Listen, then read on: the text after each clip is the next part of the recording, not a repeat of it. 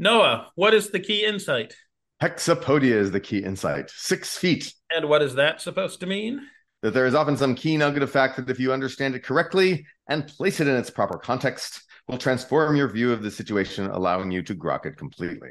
And in the context of Werner Vinge's amazing mind-bending science fiction space opera novel, A Fire Upon the Deep, The importance of Hexapodia is that those sapient bushes wheeling around on six-wheeled scooters.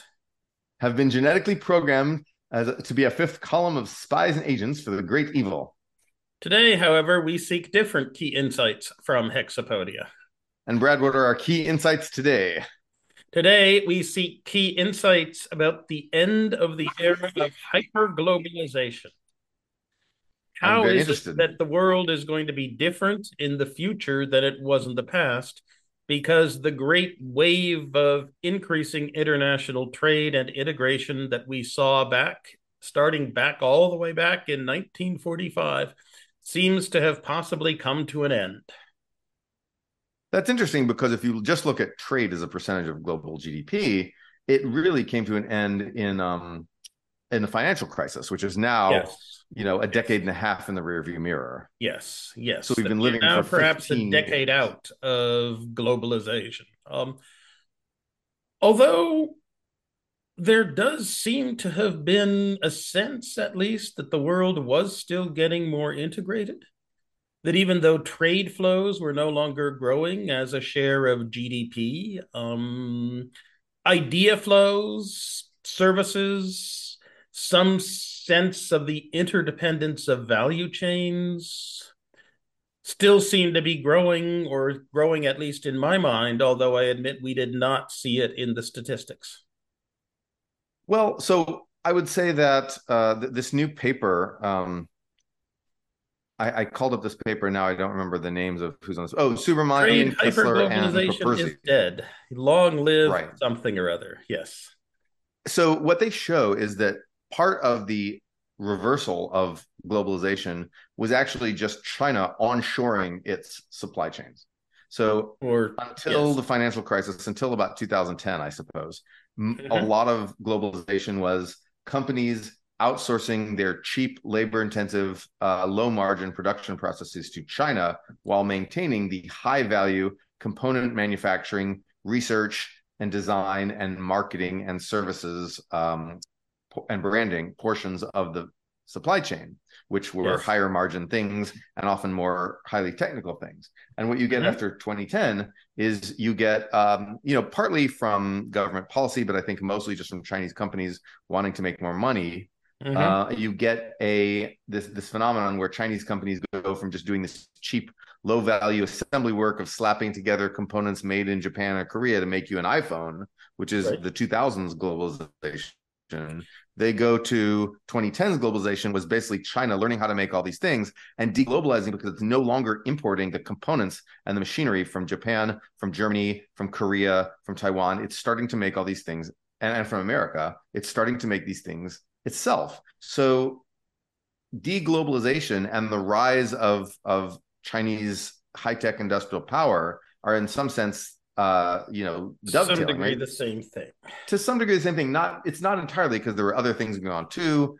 Drops in Europe stopped importing as much stuff because it got poorer because of the financial crisis, and there's a bunch of other stuff going on. America became more oil independent, um, and overall there's this other paper, and I can't find it right now, but it shows that FDI has been less globalized and more blockwise. So it Mm-hmm. really so FDI, basically democratic countries have been investing in democratic countries more and in autocratic countries less, and vice versa. Um, in terms of this idea, everyone thinks of the chimerica synthesis is going to split, and there's going to be these two competing economic blocks. Well, in trade, we haven't seen that yet, but in investment, in who's using who as a production platform, we started seeing that in the 2010s. This Right. sort of Just blockwise after investment. the and as a result of the financial crisis, as a result of Xi Jinping, as a result of something else. Right. Um, So I think what happened is we started because of China onshoring supply chains and because of the blockization of FDI. I think what we really started to see was this. Well, we could call it the mitosis of globalization. We could see the incipient first signs of the breakup of Chimerica and the the splitting of the world into sort of blocks, and that the thing is that process still leaves room for a ton of globalization, both within the blocks and finished goods trade between the blocks, maybe, or I mean, just Now, many uh, things, many things. does Chimerica end ICA and then it's Chi and then it's Merica? Or does Yes, Chimerica end ACA because it's a chimera? I mean, I think it definitely evokes the word chimera or chimera as it may be. Uh, Probably chimera, actually, since CH is usually hard in Greek. Well, it probably was, but the Greeks haven't really built anything interesting since the Acropolis, so they can just, you know, go fix their tax system and leave us alone. Let's say Chimera or Chimera, maybe Chim Chimney Chimcharu. Surely Hagia Sophia is interesting. Well, ethnic Greeks, perhaps the All right, Byzantines. Byzantines. What Uh, is what is Greece? What technologies has Greece invented for me lately? They really need to step it up here. that's certainly true, but you can say that of pretty much anyone who isn't kind of lucky enough to have been located on the North Atlantic or now on the East China Sea um, Right. Fair and the enough. Sea of Japan. Yeah. Yeah. All right. So So we have anyway, enough Greece bashing. an unstable non-equilibrium situation in 2007, simply because the right that the manufacturing excellence gap was way out of whack with the distribution of way out of whack with the distribution of manufacturing. And in the long run, we think that since so much of manufacturing is learning by doing, that manufacturing excellence cannot be that different from the distribution of manufacturing for that long, and Okay. that was coming, to an end. Um, China was never going to just slap crap together cheaply. They were going to figure out how to make components. Although few other people did, right? Is that The true? other East Asians did, and the Southern Europeans did. Um, Although Poland did. fiat still do not have long. Poland is learning it. Yeah, but Poland's a lot richer than China. that's certainly true. That's certainly true. Malaysia did. Yes, my line is that the second tranche of the second tranche of China lives like Poland and is happy and is very happy to do so. But there's still a billion people in the third tranche of China who are out there. Yes. Um, Latin Americans didn't. And for a long, long time, the South Asians didn't and the Africans didn't. But the Um, South Asians are now doing it. we hope South Asians are now doing it. But, there are fears of a more general productivity growth and convergence slowdown out there as well. Let's talk about those fears. Yes. Let's so I'm a globalization optimist going forward Okay. because I think that East Asia has basically completed its industrialization. Yes. But and I think that I don't see Latin America industrializing soon just because its population is too sparse, it's too far away from other things, and it's so richly endowed with natural resources that it has an incentive to simply sit there and be natural resource exporters forever. We And know then that, for example, the Brazil, problem is that demand for natural resources is relatively inelastic. correct, Um, right? Everyone just And wants the so what rocks, that you means know. is that technological change in Latin America and natural resource industries redounds to the benefit of the global north that consumes the natural resources. It And redounds to the benefit of the therefore, Latin American countries as well. and is being Yeah. more effectively redistributed to the Latin American masses via increased redistributive policies over the last 20 years. And that's good. But Mm-hmm. it means that industrialization is just, there's not much incentive for it. Look at Brazil. Danny Roderick showed that Brazil's import substitution industries converged very quickly to the global productivity frontier. And you can see this in things like Embraer, for Right. example, which makes some of the best small aircraft in the world, Canada, or right? medium sized. All Like right. Embraer, a Brazilian company, it's an Yes. amazing manufacturer. But the point is that because Latin America never underwent the structural transformation required to have like much of the economy doing this. In other words, it was Mm-hmm. always fairly niche. Um, and so Latin America didn't industrialize, even though it probably, I mean, it could. Um, it just its comparative advantages to be a resource exporter. I mean, also look at Australia, right? Right. Australia has the human capital and the financial capital and everything to be an amazing high-tech manufacturer if it wanted, right? Mm-hmm. But it doesn't want, because Australia gets a lot of money from digging up rocks, Right. and that's And what Australia does. you'd much rather dig up the rocks with robots and send them off to China and Japan, and then use those to buy stuff, rather than Right. have to go spend all the resource and have a very vibrant, service sector, good day, mate civilization, rather than having people waste their time in factories. Right. Yeah. Okay. And Mm-hmm. so yeah, I mean, I think that natural resource countries that are richly endowed with natural resources tend not to become uh, Manufacturing powerhouses. manufacturing powerhouses. And then sometimes you do see a flip. So you see, for example, Indonesia was almost entirely a resource exporter until Suharto comes along. He gets manufacturing going, and then Indonesia rapidly industrializes. Then the Asian financial crisis happens. They deindustrialize and they go back to digging up rocks. And For now they 15 may, years. for right, and then now they may go back again. So And it's now it it's appears that they're going back again, and they're doing quite well. and that's really encouraging to see that in Indonesia. Makes me think Okay. that maybe natural resource exporters aren't as screwed as we think. Maybe at some point Brazil will just become a manufacturing powerhouse. And I mean, Argentina never will because they're Argentina, but I maybe say that Brazil this, will, and Colombia will, Chile will. yeah, this idea of, right, manufacturing powerhouse. Yeah. The countries that really have become rich have, except for oil exporters with low populations, Mm-hmm. all become at some point manufacturing powerhouses, Yes. semi-manufacturing powerhouses. And so, I mean, if one hopes for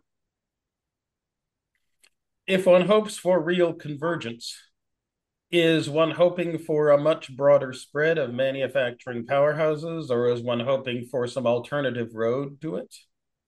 Um, I mean, as I think as you that, can say that Australia and New Zealand were always rich simply because they were the equivalent of OPEC, but not for oil, but for sheep.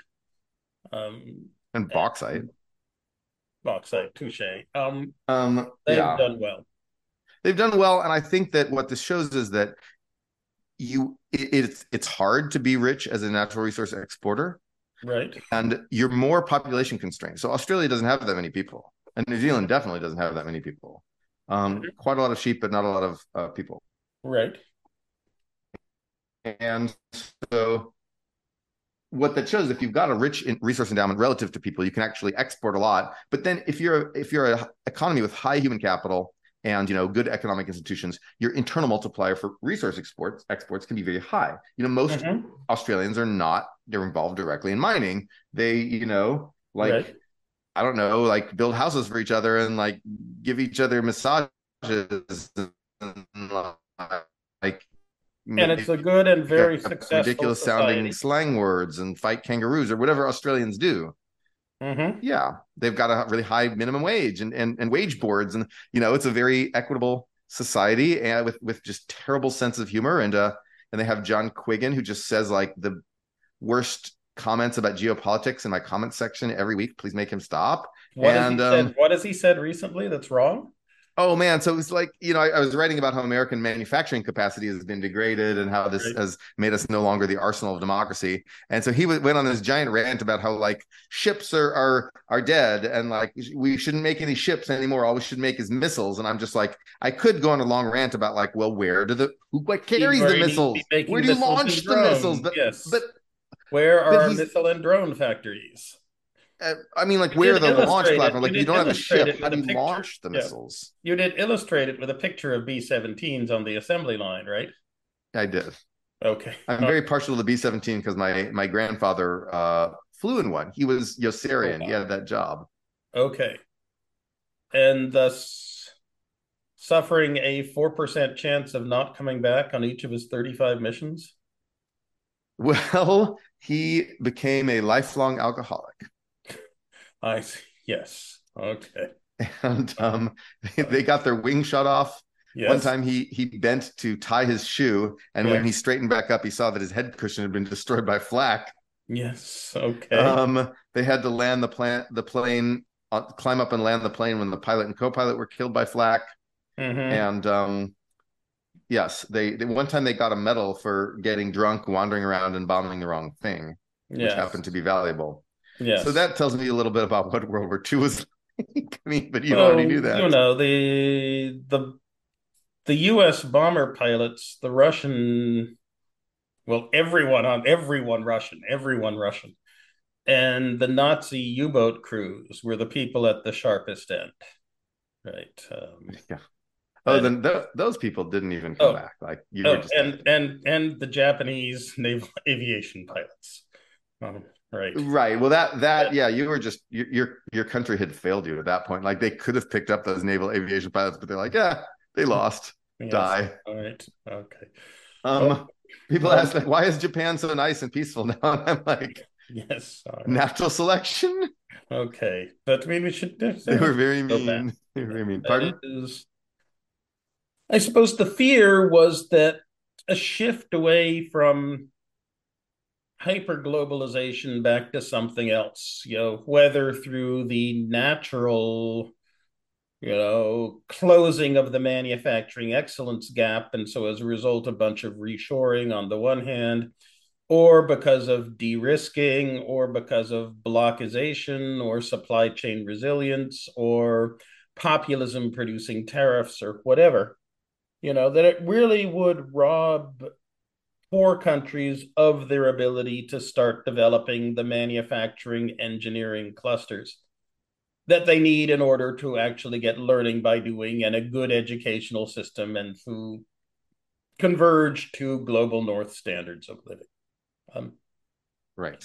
But and the I'm question is, optimistic. I'm still very fearful of this, but you, on the other hand, are a permanent globalization boom time optimist. Um, Hell yeah. Simply because transportation costs continue to fall. Ha! You know exactly. You're thinking of exactly the model that makes me an optimist. That It's the Krugman Fujita Venables model. yes, that costs continue to fall, and they continue to fall and fall and fall and fall. And ultimately, wherever something is most cheaply made, whatever it is, right? That is, you need someone to write a prompt to copy edit your kind of latest weblog post, and you find some guy on the beach in Sri Lanka who writes the best possible post and spins up for you for less than pennies your own personal chat GPT-4 copy editor instantiation tuned to make Noah Smith's writing a much better version of Noah Smith's writing and not anybody else's. Right. And so you manage to offload enormous amounts of what would have had to be the copy editing thoughts in your brain to a combination of servers in Seattle, where energy prices are low because of hydropower, and human capital in Sri Lanka. And that we're becoming an increasingly connected world at all these levels. And we know that prosperity scales with the division of labor. And it can't be the case that the prosperity that's produced by the division of labor is shared unequally forever. I don't know about that last one. All right, all right. So Maybe then the people it occupying the seems top to me spots may we change, have, but yeah, there it seems to me we have a question, right? That is, Pareto distribution is a thing. yeah, the And market there's is going to produce a Pareto distribution of wealth no matter what. Um, so how do we alter its parameters and make them less unpleasant? right. I mean, back in the when was it? Was it back in 450 or so that the Athenians decided that they wanted to build a 100-ton bronze statue of the goddess Athena fighting in front, Athene Promachos, and put it way up on the Acropolis, much bigger than the Parthenon, so you could see its spear, the sun glinting off its spear from 100 miles away as you approached Athens. And, to make the 100-ton bronze statue, you need 90 tons of copper when copper is lying around all over the place in the Eastern Mediterranean, and you need 10 tons of tin, which tin in such quantities can only come from Afghanistan or from Cornwall or Wait, maybe really? southern Spain, but they weren't. Yeah, yeah, Oh, yeah. And, wait, people were getting tin from Afghanistan at that point? well, they had to, right? You can make second-rate bronze with arsenic, but yeah, the tin comes from Afghanistan and it comes down the Indus. Why do you think Harappa and Mohenjo-daro were on the Indus? Yeah, they're I tin. didn't realize they were trading that much with Greece. I didn't realize South Asia and the Mediterranean traded that much. Like, Well, where do they the sail? point They is didn't the have a point is Suez that Canal. the Where do they point is sail? that bronze is the magic technology of the year minus 2000. And you really Hmm. need tin in semi-industrial quantities to make bronze. So, it And it comes was the down Bronze Age, so everybody was extremely like well muscled and gay, right? no, Like it was all just a bunch of like 1980s Castro like shirtless gay dudes, like no, with their chests gleaming in the it was light the of agrarian age. People were wiry and emaciated, except oh. perhaps for the warrior elite. So down the Indus and along the coast, and then up the Tigris and Euphrates. And then you have this overland portage from the Euphrates to the cities of Lebanon. And then down the coast and down the Nile and across the Aegean. And that's the Afghanistan part of it. And then you have the later developing Cornwall part of it. Okay. And the interesting thing is that Herodotus was in Athens at the time as an illegal immigrant trying to gain citizenship, where he failed, that even writing his histories wasn't enough. And he was asking around, asking people, hey, where are these 10 tons of tin coming from? There was no O1. Oh, Herodotus was asking where the tin was coming from. Yep. And no one Okay. in Athens seems to know. There's a bought in the market from Sicily from some Carthaginian who claimed it was from some misty islands that sank into the Atlantic and then came back up again periodically. Is it possible that like the invisible hand Hayekian coordinating mechanism in the market was so powerful that actually no one in the supply chain knew where anyone else in the supply chain was or what anything they sold was being used for It in the seems final more use? likely than not that in fact was the case. That's amazing. That There's no maybe there was someone from Carthage or Tartessus who had both been to Athens and been to Cornwall and kind of understood the whole thing. But oh man. maybe not, because dangerous for Carthaginians to sail east of Sicily, and very dangerous for Sicilians to sail west of Carthage. Um, Wow. but Now yes, yes. that's now I'm a libertarian. I'm a libertarian now. The market works. If like back in the ancient days, you had the entire like because in the Silk Road, people sort of knew by like the Sort 1400s of, Silk Road, people knew where silk was from. very sort of, right? The whole point that Marco Polo made a splash, right? Simply because he was actually able to report. And admittedly, he mixed a huge amount of lies in with his reports. Hmm. But people knew sort of stuff. but it all was only very, very sorta, and it comes third and fourth hand. But yes, yes, yes. It is a fact that you could have gotten the 10 tons of tin from Cornwall to Athens via something that required no more cognition on the part of the nodes in the network than you have with ants. Where did Egypt get the tin?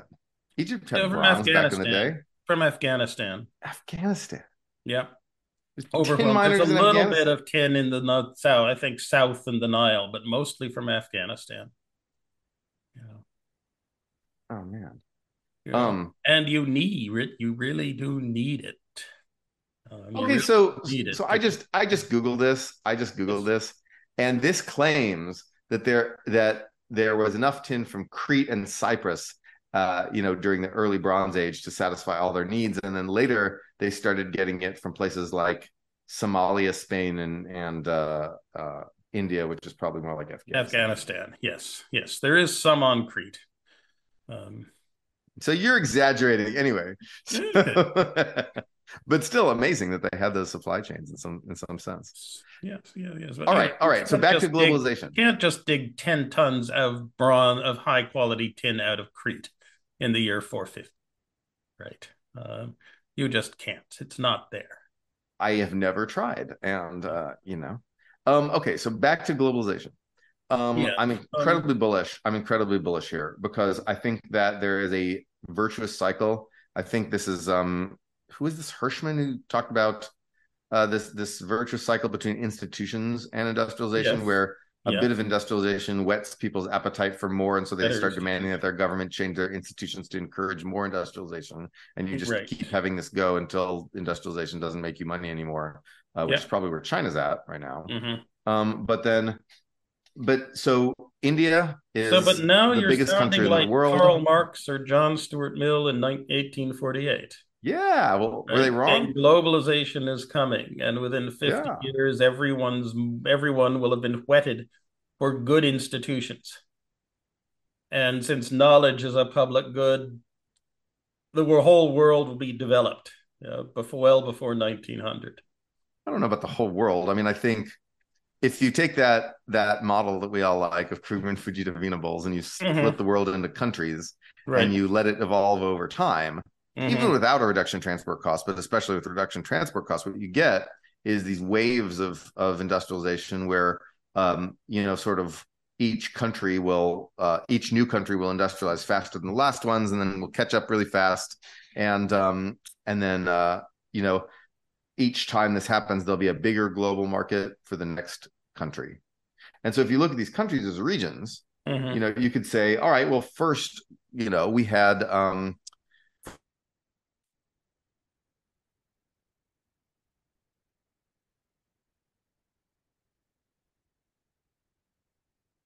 Hello.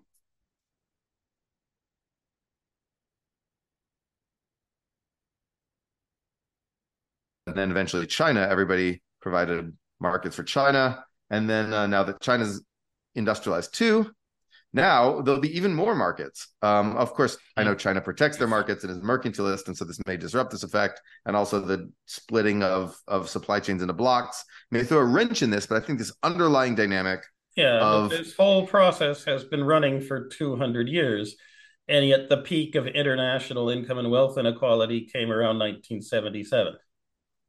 Yeah. yeah, but I wasn't even born. Uh, So well, and so it I've lived my didn't whole actually life, exist. my This whole this life. is Sidney Coleman's parody of the Copenhagen interpretation of quantum theory, that the first collapse of the wave function occurred only when he attained cognition, and before then, no wave functions had ever collapsed. Um, well, I'll just let So him keep on thinking that. nothing was real. So, Yes, obviously, this is true of me and not him, right. because this is the first time he had ever actually said this is when you told me this right now. Well, or Um, say rather that it's all the rest of us are all inchoate dreams in your mind um, until now. I don't know. Am I a butterfly dreaming he's a plate of sashimi? No, I mean, after all, I mean, that. Well, did you have you watched Good Omens? I have. Yes. So the moment when Crowley realizes that all the galaxies he's been producing are simply pretty lights for the amusement of a bunch of monkeys on Earth and loses it. Yeah. Yep. Okay. Here's the thing. India is gigantic, bigger than China. It's now, It now appears to it be may it here, industrialize. and there's the worry that its politics may go very, very bad. And Maybe, but worse than there's, China? I don't know. I mean, that's I how don't many think they're going to be Uyghurs worse are than there? China, man. How many Uyghurs are there? I don't know. Um, I think there are more Maybe Indian less than Muslims than before. there are. There are more Indian Muslims than there are Uyghurs. Yeah, but like, I mean, yeah, if you want to imagine that India will you Go know, nuts. put 15% of its population in concentration camps, but they Go nuts. won't. They won't. I think it's unlikely, but I would have said of Countries have, as I would countries have get said of richer, they have Germany in fewer. 1930, this is the country of Goethe and Schiller. Wouldn't I? You know. Blah blah blah. Look at America when we were industrializing. Yes, America had anti-Catholic pogroms. we did. America And had, I guess, even slavery during the early part of our industrialization. America had the Zoot Suit segregation with riots, regular terrorism and murder. the We had the Zoot Zoot Suit Suit riots. riots, in which you would Yes, not throw back a bottle of beer. yes. We had just tons of, we had, internment camps and lynchings and God knows what. We had all this stuff during our Mm-hmm. industrialization period. And yet, like, we got better. Yes. Like, and so I'm pretty optimistic about India because it's still, a democratic country. I mean, just because Modi's Mm-hmm. popular, Teddy Mm-hmm. Roosevelt was popular. Right. I think just because Modi's popular Right. does not mean like, oh, then democracy's been canceled. I think there's too much of a, like, there's been too much of a movement towards saying, okay, if these leaders who do bad stuff, if leaders who, have rhetoric against minorities or like oppress minorities, whatever, are elected, that means the country's not democratic. But No, you're just It using the is word democracy to democratic. mean Yeah. every good thing you'd like. It means it's illiberal. Liberalism and Yeah, it democracy are means not it the same is thing. democratic, but it's an illiberal democracy suffering from the tyranny of the majority. Sure, but we were And too. democracies, the tyranny of the majority is a thing. Yeah, yeah, it And is. demanding that your democracy, your majority play nice and be friendly. It's a good thing to ask for, but you shouldn't expect it. And an oppressive Herrenvolk tyranny of the majority is one of the failure modes of democracy. But is it a But long-term failure mode? long-term failure, and it's not Is it? that has to have terribly, terribly big consequences for economic growth or it's not just because a country gets a tyranny with the majority going along doesn't mean that its economic growth is going to be substantially adversely affected. You know. Yes, that's Okay. right. Ours Um. wasn't. And Yeah. so I think that people are mixing their ideas of like, A, whether India can industrialize, B, whether India should industrialize, Mm-hmm. and and C, what India's politics Okay. are So we should. have a number of issues on the table. Yeah. We have a liberal society that provides a lot of freedoms for people to hang out and do their own thing and float their own boat and march to their different drummer. We Hmm. have a democratic society in which an oppressive small elite minority is not lording it over everyone else, in which there's a huge boss who's controlling other people and being brutal. We have an unproductive economy that isn't managing to grasp the fruits of technology and industrialization. And then we have distributional failure modes, that either somehow, even though you become prosperous, malign foreign elites manage to grab all the prosperity for yourselves. Either a la Prebish Singer, the world markets rules are, you know, rigged against you simply because of the luck of comparative advantage and supply and demand elasticities, so that your technological progress goes to benefit someone in New York rather than someone in Buenos Aires. Um, and then internal distributional problems, that yes, your society is productive, and yes, globalization is a wonderful productivity booster, but you manage to have an elite that manages to grab pretty much all of the good stuff for itself. Yeah. Yeah. And you see is that you see the political things as ongoing problems, but that is indeed the human condition. And as for the economic problems, either a failure to grasp technologies and take advantage of the global distribution of labor, or enormous maldistribution on the international scale, or enormous maldistribution on the domestic scale. You see those as not huge threats, or to the extent that they are things, as things that are not of actually first order importance.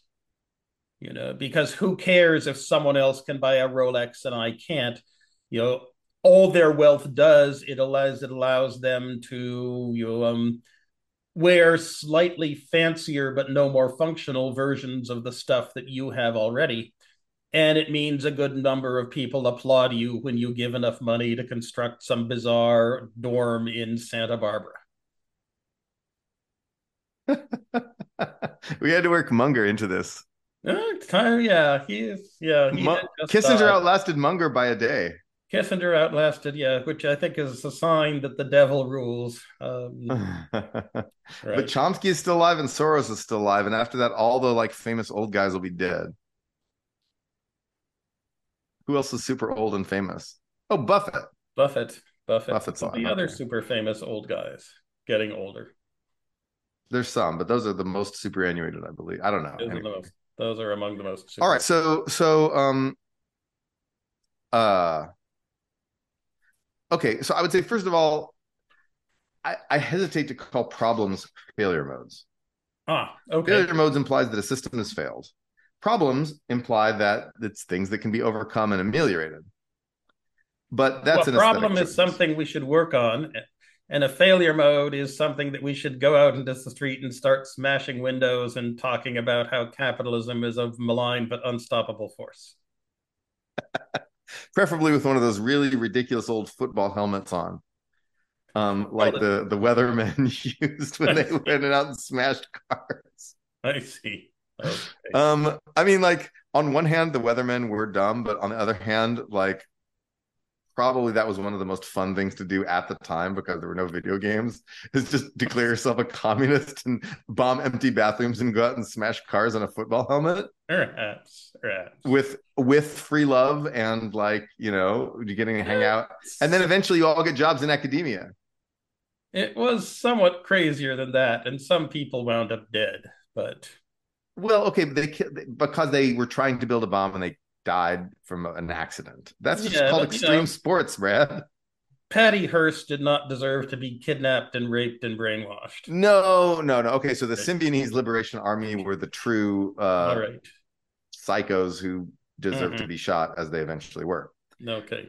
But Okay. okay, so I guess the So point, failure mode. So problem is not a failure mode, yeah, problems are not failure and modes, and you the know the problem with China, the problem of illiberal democracy is a problem and not a failure mode, right? given that attempts to fix it that tend to produce a non-democracy that is going to claim to be liberal, and we know how long that lasts, which is Right. precisely the lifespan of an you know Indira Gandhi well of I was going to say of an uncontained quark, but or that. ignore that. Okay, but here's I guess the other point, the more important point, Mm-hmm. is that all of the bad tendencies of a society get less severe with GDP. And if you look at race riots or religious pogroms, you see those get less common for richer countries. Um, War, I believe, gets less common for richer countries. And you Although also war see, does become more destructive. Yeah.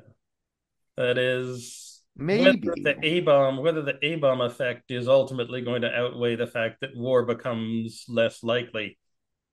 It's a race, and I don't know what the limit is. It's probably Wow. either zero or positive infinity of, the destructiveness of war times the frequency of war. Okay. But the point is that poor countries already have nuclear weapons. Already have And so nuclear poor weapons and India has wars. nuclear weapons Okay. already. And so rich India is not, going to necessarily be more dangerous than poor India there. And rich Pakistan would be a lot less dangerous than poor Pakistan. I believe it would. And when Pakistan has any desire Okay. to stop being poor and get rich, give me a call. But I guess the So point I is, pledge allegiance to Steven Pinker and the yeah. intellectual movement for which he stands. Well, One okay. species self domesticating, Pre 2015 peace, Steven Pinker. prosperity, and harmonic convergence for all. Right. I mean, like You say the I'm point going is too that far. the point is that like Yeah. if you read about what India was like in Yes. the 70s and the 80s, race riots and racial murders were just or religious riots and religious murders, Muslim versus Hindu, was incredibly common, just very commonplace. Like, you And know, now the government has to gin them up.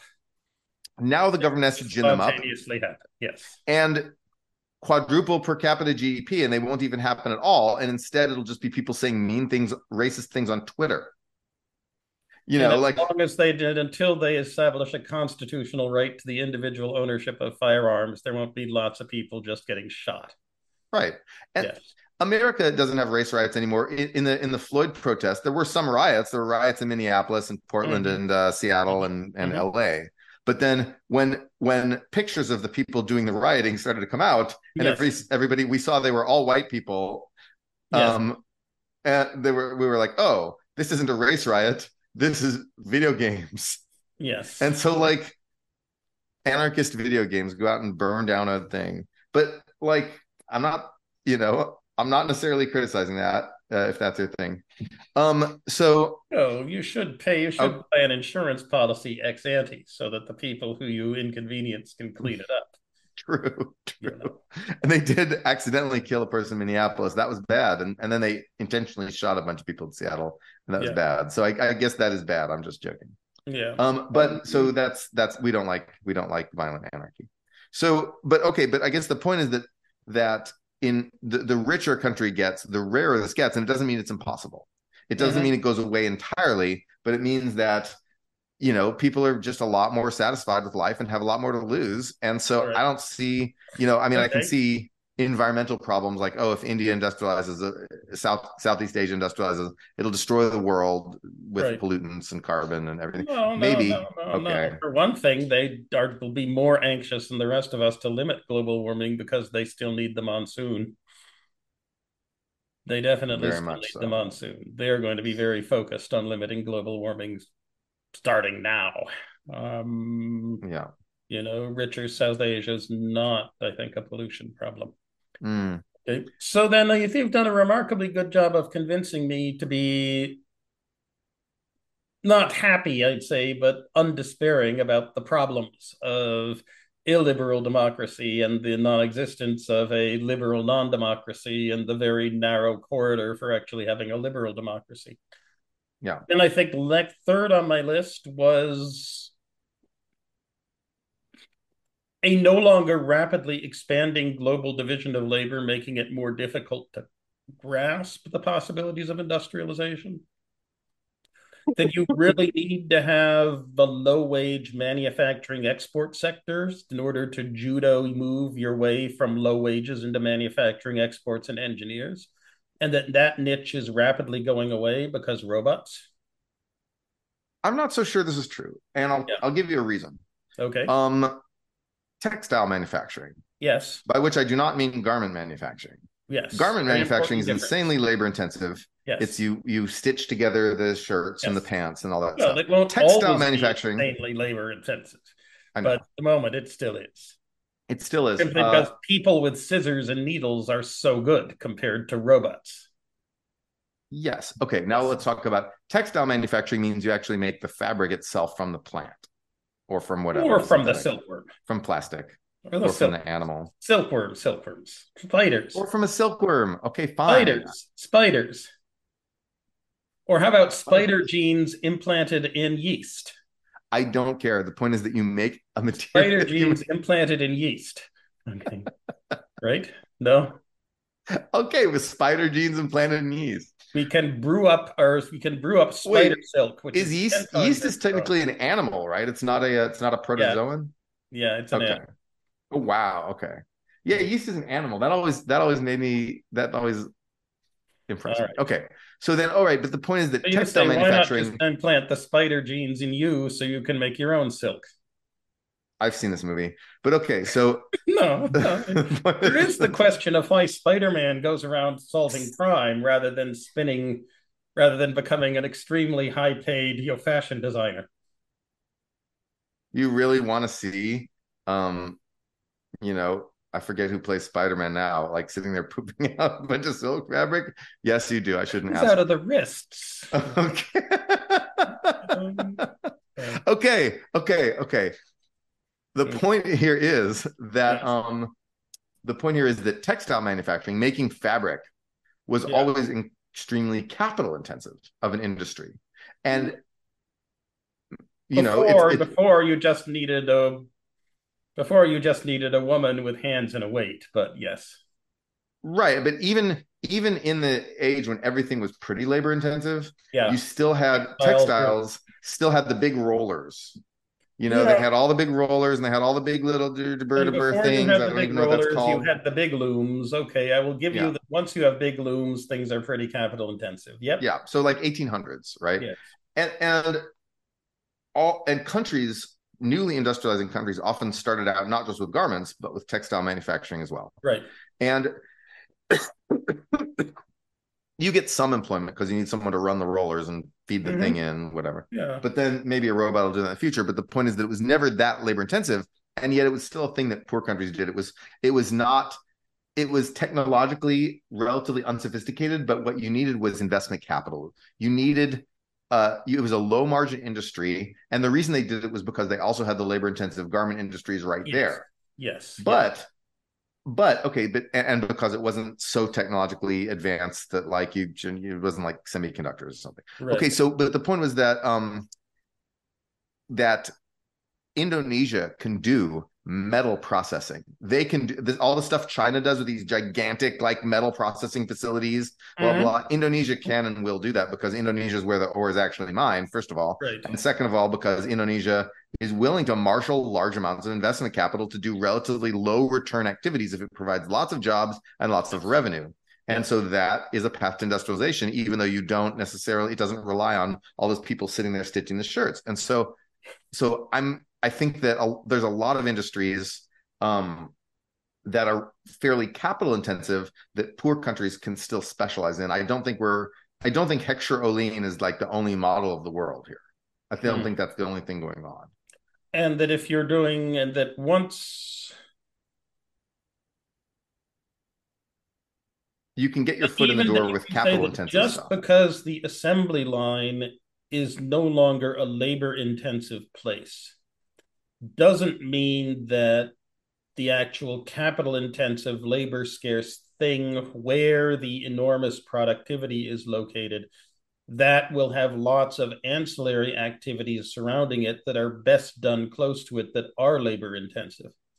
And so having a low wage labor force that actually shows up on time and does the work is always going to be a powerful way for a poor country to start the engineering growth exports train going. And so what you really need to have is a labor force that shows up on time and can do the work. Yes. And And there's once other you things have you need too. that, yeah, You need to not care so much about air and water pollution well, you need to as care, much but as a not rich so country. much. Right. You Right. need to care less than a rich country. Yes. You need to you need to uh, care less about profit margins. You need to care more about revenue and correspondingly more about revenue and relatively less about profit margins. So the Um, point is that you have to have the first world CEOs who worry about their gross margin, eager to give away things to you that are profitable. Yes, exactly. because they want to make their numbers look better to have a bigger stock market multiple, even though they are probably throwing profits out the window for their enterprise when they do so. Yeah, maybe yes. Yeah, yeah, something like that. Okay. And then that's right. And you need cheap land because when you have an underdeveloped country, Right. there's a lot of land which is just, not going to very productive use, and nothing's really built there yet. In America, Yeah. a lot of our land is highly productive, quote unquote, because it's these houses that we highly value and the Right. roads that we highly value that Right. surround them. But like, in India, there's a lot of stuff that's just, Yeah. The a problem, slum. You though. could put those people in high-rise apartment buildings, and then you could use the giant sprawling slum area for a plant of some sort. Yeah, yeah, you could if you could do that, you would already be Singapore. Well, yeah. Yeah. And So, but yeah, there is the problem that you need state capacity to yes, do land use planning, especially if your ports ain't so great. So the amount of actual land accessible to the transport network is still pretty small. So that's a potential problem. But, you know, without state capacity, which is not just the ability to do infrastructure and reorganize your economy, but also have people's stuff not get stolen from them, either right, by local thieves or by government functionaries, you really cannot do much. right. All right, so now we're down to the distributional questions that you can get a country that is rich, but in which the income distribution is absolutely horrific. And there we can go two ways. Um, the first is that the price of a MetaQuest will be down to What's a MetaQuest? an a Facebook VR rig, Oh, augmented reality virtual, will be down to $100 by the end of this decade, you're and spiritually younger won't than be me. You it know more won't cool be electronics than it I won't be do. the Apple Vision Super Pro $5,000 version, but it will be good enough. And once you have your food, your clothing, your shelter, your friends, and your MetaQuest, and a comfy chair, and an AI that induces you to exercise, basically you are satiated with respect to experiences. Yes. And so there's no real point in economic growth beyond that. And there's no reason to complain Uh-huh. about how someone else has more wealth and thus more social power than you. And maybe, that means their virtual world is retina resolution while yours is somewhat grainy. But still, you get to rule the universe on God mode much better, just as well as they do, because they're spending their time at the office doing boring things and trying to manipulate people, while you're happy being your best self. Now we're really just getting into Charles Strauss territory. We should have him on the podcast. We should definitely have him on the podcast. Charles Strauss would be the ideal guest. Yes. All right, let me Except end he may this. well, except he may well say you're taking all of this too seriously.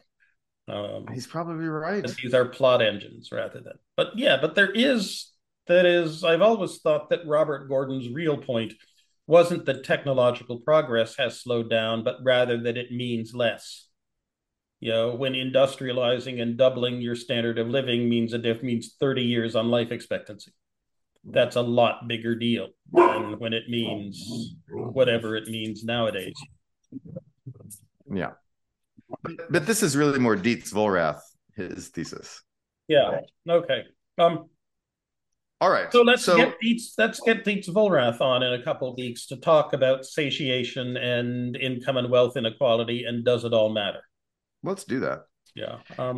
But so I just want to close by saying I'm optimistic about globalization because India has more people in it than Africa, the entire Yes. continent. Yeah.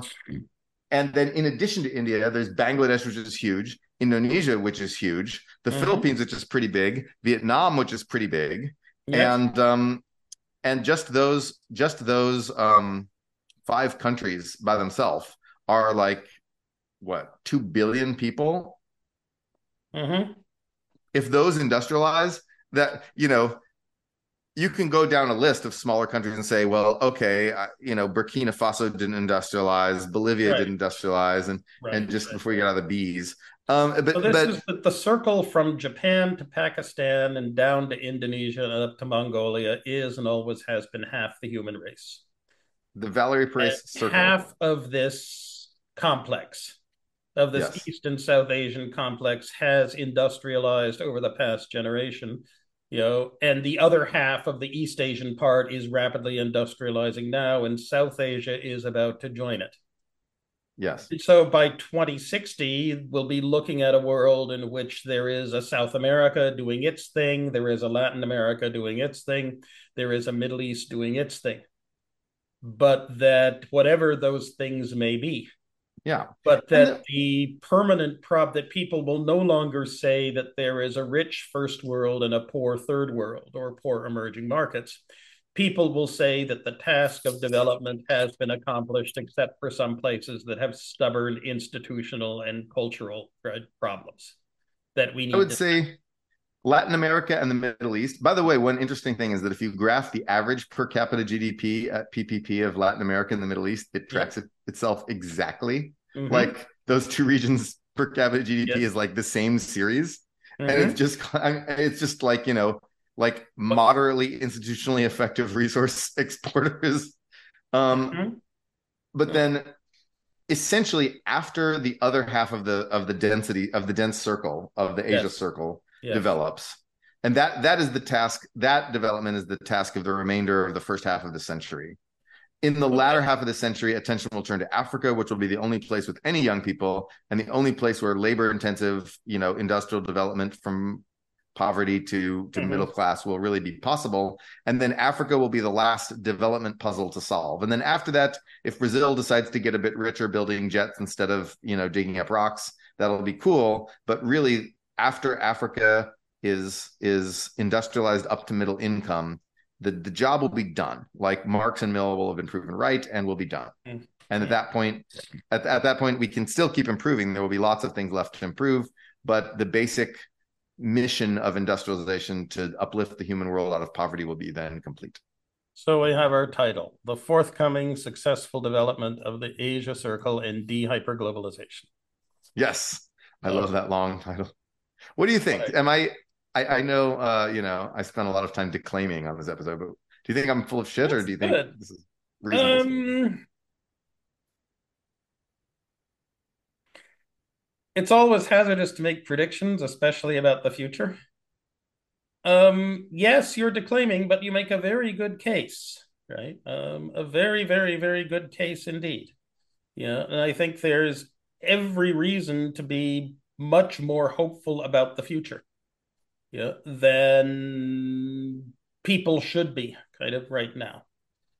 That yes, we have a lots of problems, and yes, that global warming is going to be extraordinarily expensive to deal with, especially in South Asia.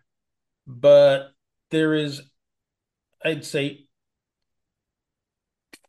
a good reason to think that the next generation will be for the world better and more impressive than the last generation.